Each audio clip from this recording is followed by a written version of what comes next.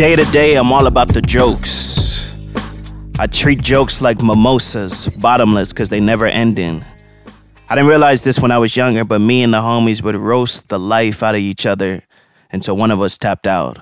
At that time, it seemed brutal, but back then it was just boot camp without even knowing. I would leave school with black eyes from all the jokes, but I ate it up in the moment because if you showed you were getting angry, it would only get worse. So I would just move on with my day after it was over. I still have PTSD from all those roast sessions. Now I'm in the lab in my head constantly trying to see what I can take on stage. I'm a joke engineer now. I build them and see how they come out. I've been pursuing stand-up a few years now, which, I'm still new in the game. But all in all, I will always be a student of the game, be refining and honing my act as a whole. They say 10 years is when you really get a handle on it.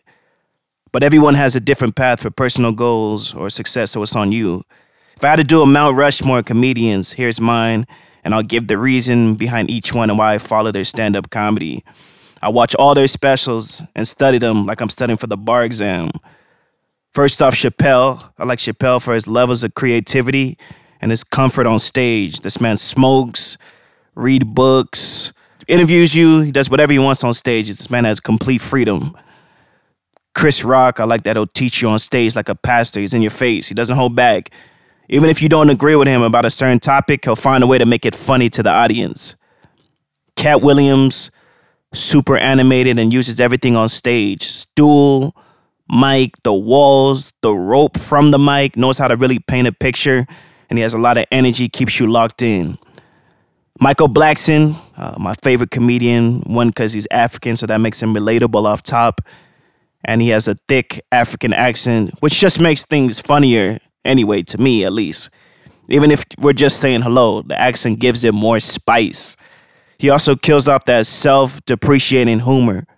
You will always win roasting yourself, especially against a heckler. What can they say to you that you haven't already said about yourself? It's like that 8 Mile battle, the last part of the movie. I will cheddar bob myself, shoot on myself on stage until I lose my voice before I let a heckler destroy me.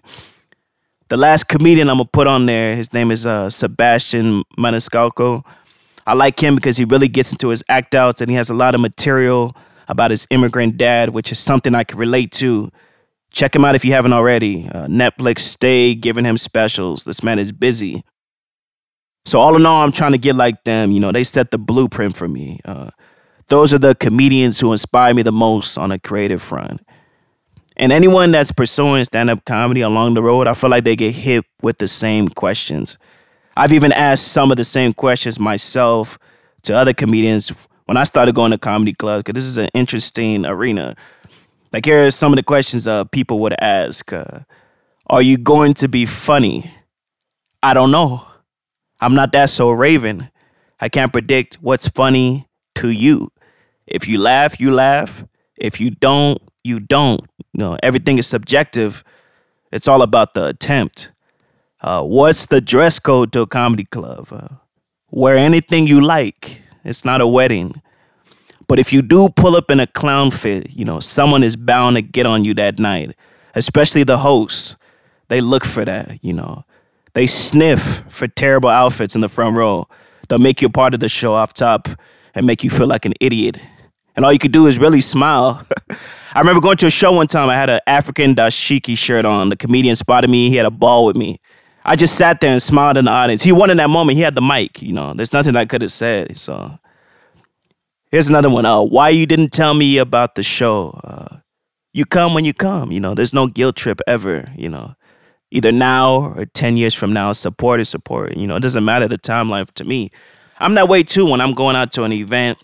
If I see something promoted, I don't really want to be pressed about it to come. If I come, I come. I'm about support too. So if I see it, I'll most likely pull up, What happens if you get heckled, If I go down, then we both go down. We could take it to overtime.